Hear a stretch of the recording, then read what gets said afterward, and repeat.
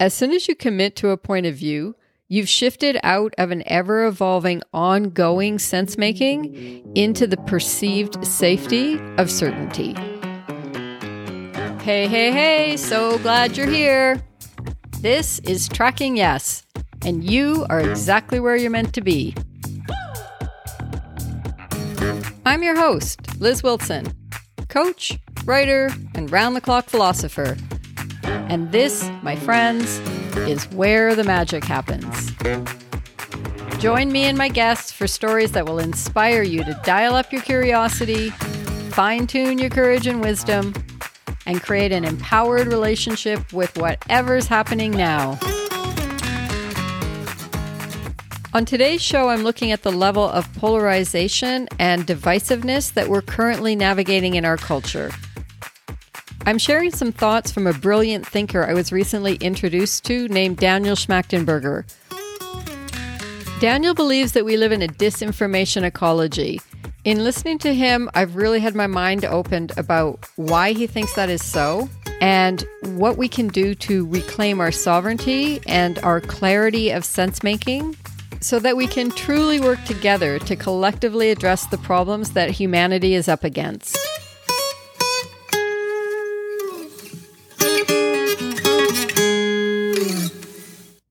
Something that's always been a part of human beings being together on the planet is that we often don't see things the same way. And we don't align on what is the best way to proceed. And so if it feels like a contrary point of view threatens what we want or what makes us feel safe, then we naturally are going to push back against it.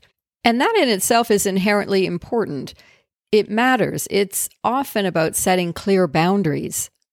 But it also sets us up to be protective of our point of view.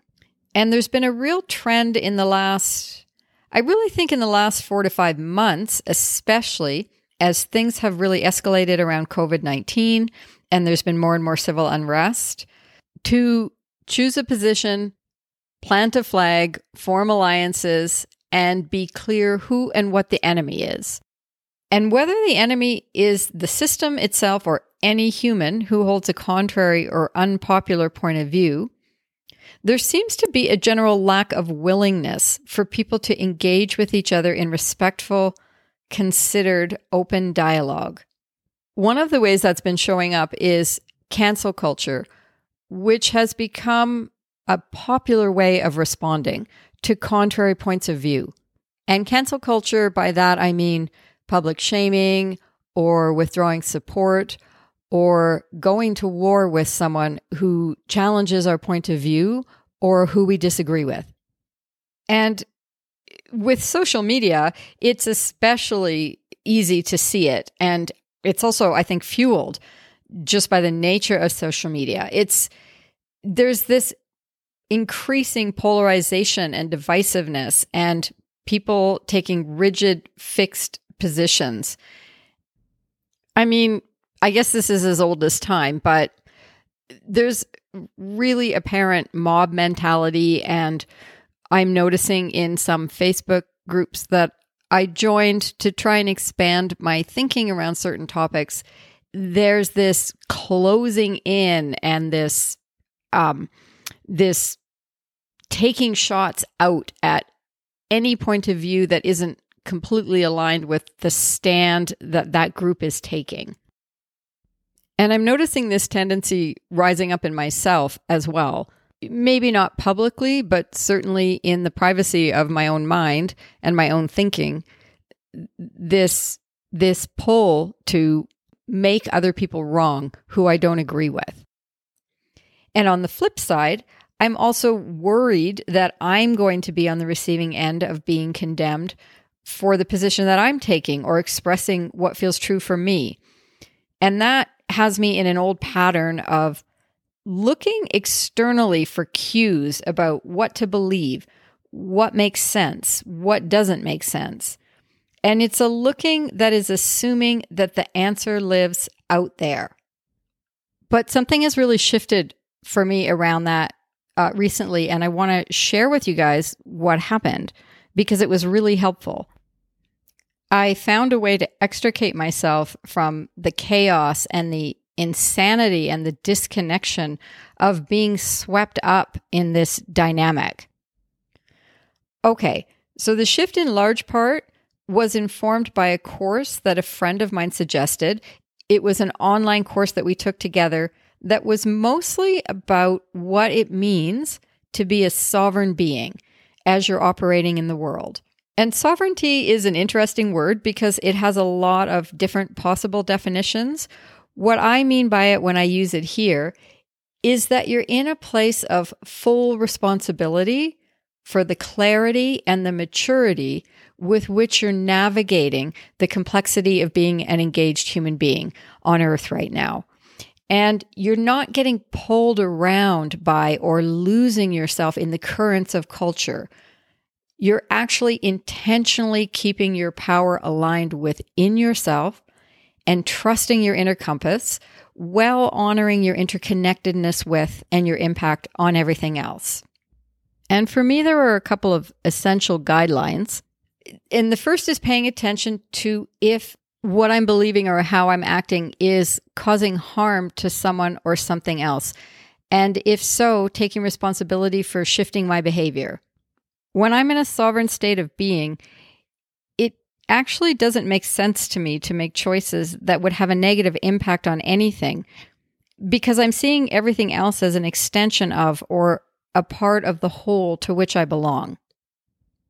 And frankly, I find this is one of the most difficult challenges as a human being with an ego, because when I'm self-referenced, I tend to forget that interconnectedness, and it becomes easier to lose sight of my impact. So that's an ongoing work in progress. And then a second aspect of being sovereign, and to me this one is so important, is curiosity.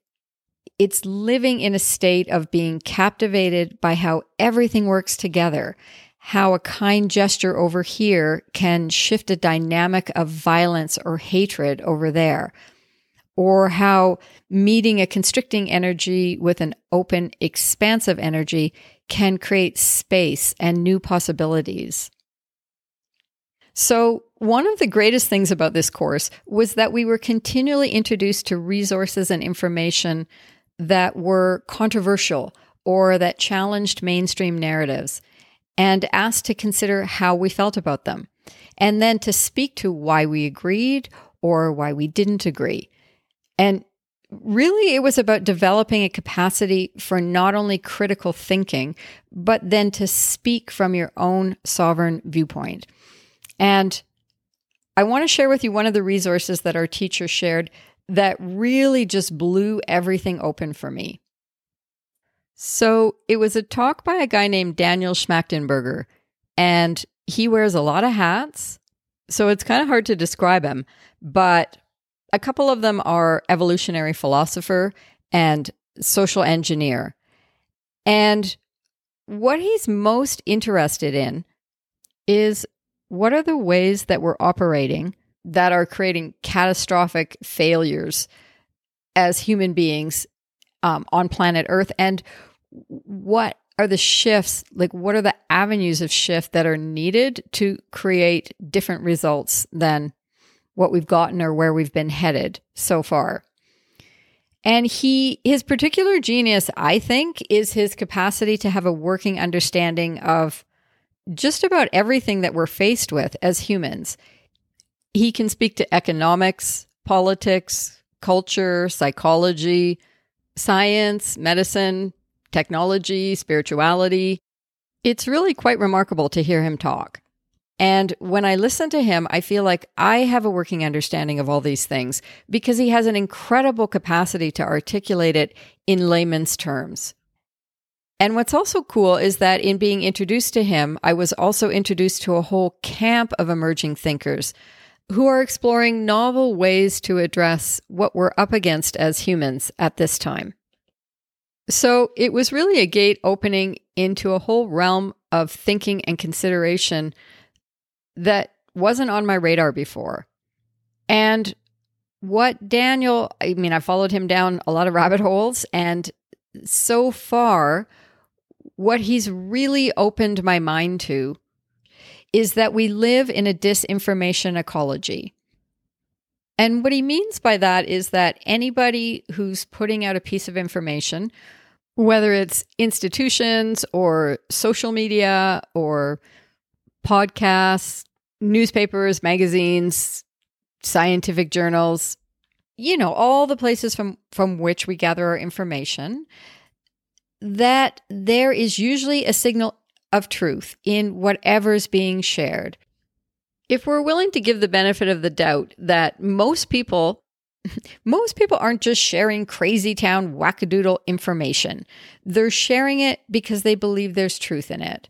And unless you're really hanging out on the extreme fringes, ideally there is some degree of well-considered, well-reasoned, well-thought-out, fact-based truth.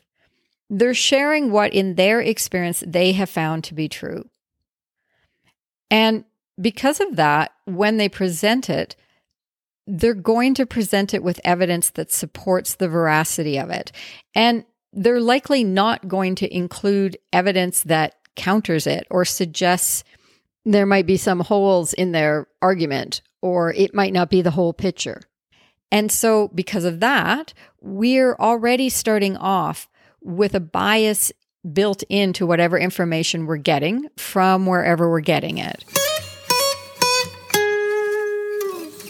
Okay, so if we're starting with the presumption that it's entirely possible there is truth in wildly divergent points of view, it's also to varying degrees not necessarily a high fidelity signal of truth.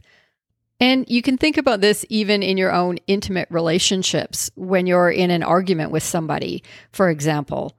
Like potential sources of interference can be a lack of clarity on the part of whoever's delivering the message, or a lack of transparency, or some underlying strategic motivation in the sharing, maybe even unconscious. And then there's simply the personal bias of the person presenting it. If they're committed to what they feel is true, being true, that's going to be built into how they present what they're offering. And finally, there's your own noise that you're bringing in, your own ego noise, especially when it's a contrary point of view. Often you're not open to hearing something that might be true if it challenges your truth. You're busy building your case about what is not true about what they're saying. So that's the first challenge with the information that we're accessing. But the far bigger challenge that Daniel is asserting is that we have gotten sloppy and lazy in our personal sense-making, meaning we defer it. We defer it to an authority, to the experts, to the political party that we're aligned with, to the news media that we follow, to the in-group that we belong to popular thinking, best-selling books, our partner, our friend, our parent, someone that we trust.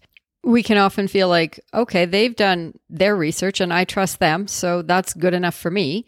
And as a result, we're not doing our own due diligence to be clear why what we've decided is true is true. So here's what he suggests as the way to address this. Once we have a thesis, once we've gathered enough evidence and have decided something is true, what we typically do is we then continue to gather supporting evidence and surround ourselves with an echo chamber that validates what we've decided is true. But good sense making means, okay, now I have a thesis. I'm going to explore the antithesis. I'm going to pay attention to, investigate, and really consider contrary points of view with the intention of listening through the noise to find the signal of truth in that contrary point of view. And for me, I think it's about getting my own ego out of the way and being able to identify some of the factors that are creating static or interference as I'm trying to hear that contrary point of view so that I can really welcome the truth of it in. So that starts with just getting curious about my own interference, my own resistance, my own unwillingness to consider another perspective, and not worrying about that, but including it as part of the process, and then choosing to open up to some of the things that are available to me to help me really see and hear the other person. It's like cultivating a superpower of being able to hear beyond your own ego and their ego as well. And I think it's hard to get very far unless you can hold positive regard for the other person as a fellow human being. You don't see them as the enemy. You see them as having a valid truth that makes sense for them, whether or not it ever makes sense for you.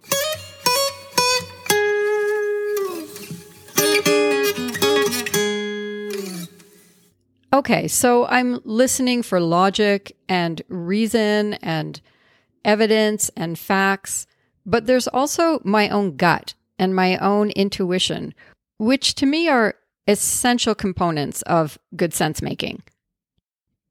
We often know when something feels off to us, like this does not feel right to me, what this person is saying. It sounds good on paper, but something in me is like, mm-mm. And at the same time, when I hear a truth in a contrary point of view, for me, it's kind of like this sinking feeling of, oh, fuck, there actually might be something in here that I really don't want to hear. But I'm trusting a deeper voice in me that's saying, it's important to pay attention to this. And the upside of this is that if I'm willing to go in and find that alternate truth and add it to my sense making, then I'm bringing a complexity and a nuance into what's making sense for me in the world and why. And I think if you're doing that, you'll be having an experience of constantly evolving and transforming and expanding your personal clarity based on new information that's coming in. And this, I think, is the difference between someone who's looking for security in a fixed point of view and someone who's in constant pursuit of truth. So someone who's looking for certainty seeks to find what is true and then set up camp there. This is what's true for me, and I'm not looking anymore. I'm not interested in anything that discounts this. Versus, I am looking for the truth only to lead me to the next question. And then I'm willing to die to the thing that I believed was true yesterday as I get new information today.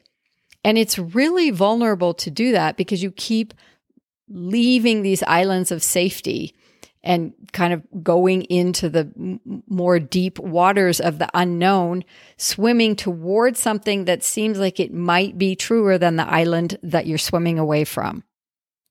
But if you don't do that, like as soon as you commit to a point of view, you've shifted out of an ongoing, ever-evolving sense-making into the safety of certainty. Once I decide I know something, absolutely, then as I continue to move in life, because I can't be alive and not be moving, I'm getting further and further from clarity because I'm tethered back in the past to some static, fixed understanding of what makes sense that doesn't allow for new information to change my mind. And if I'm committed to what I know now, then I've already begun to polarize.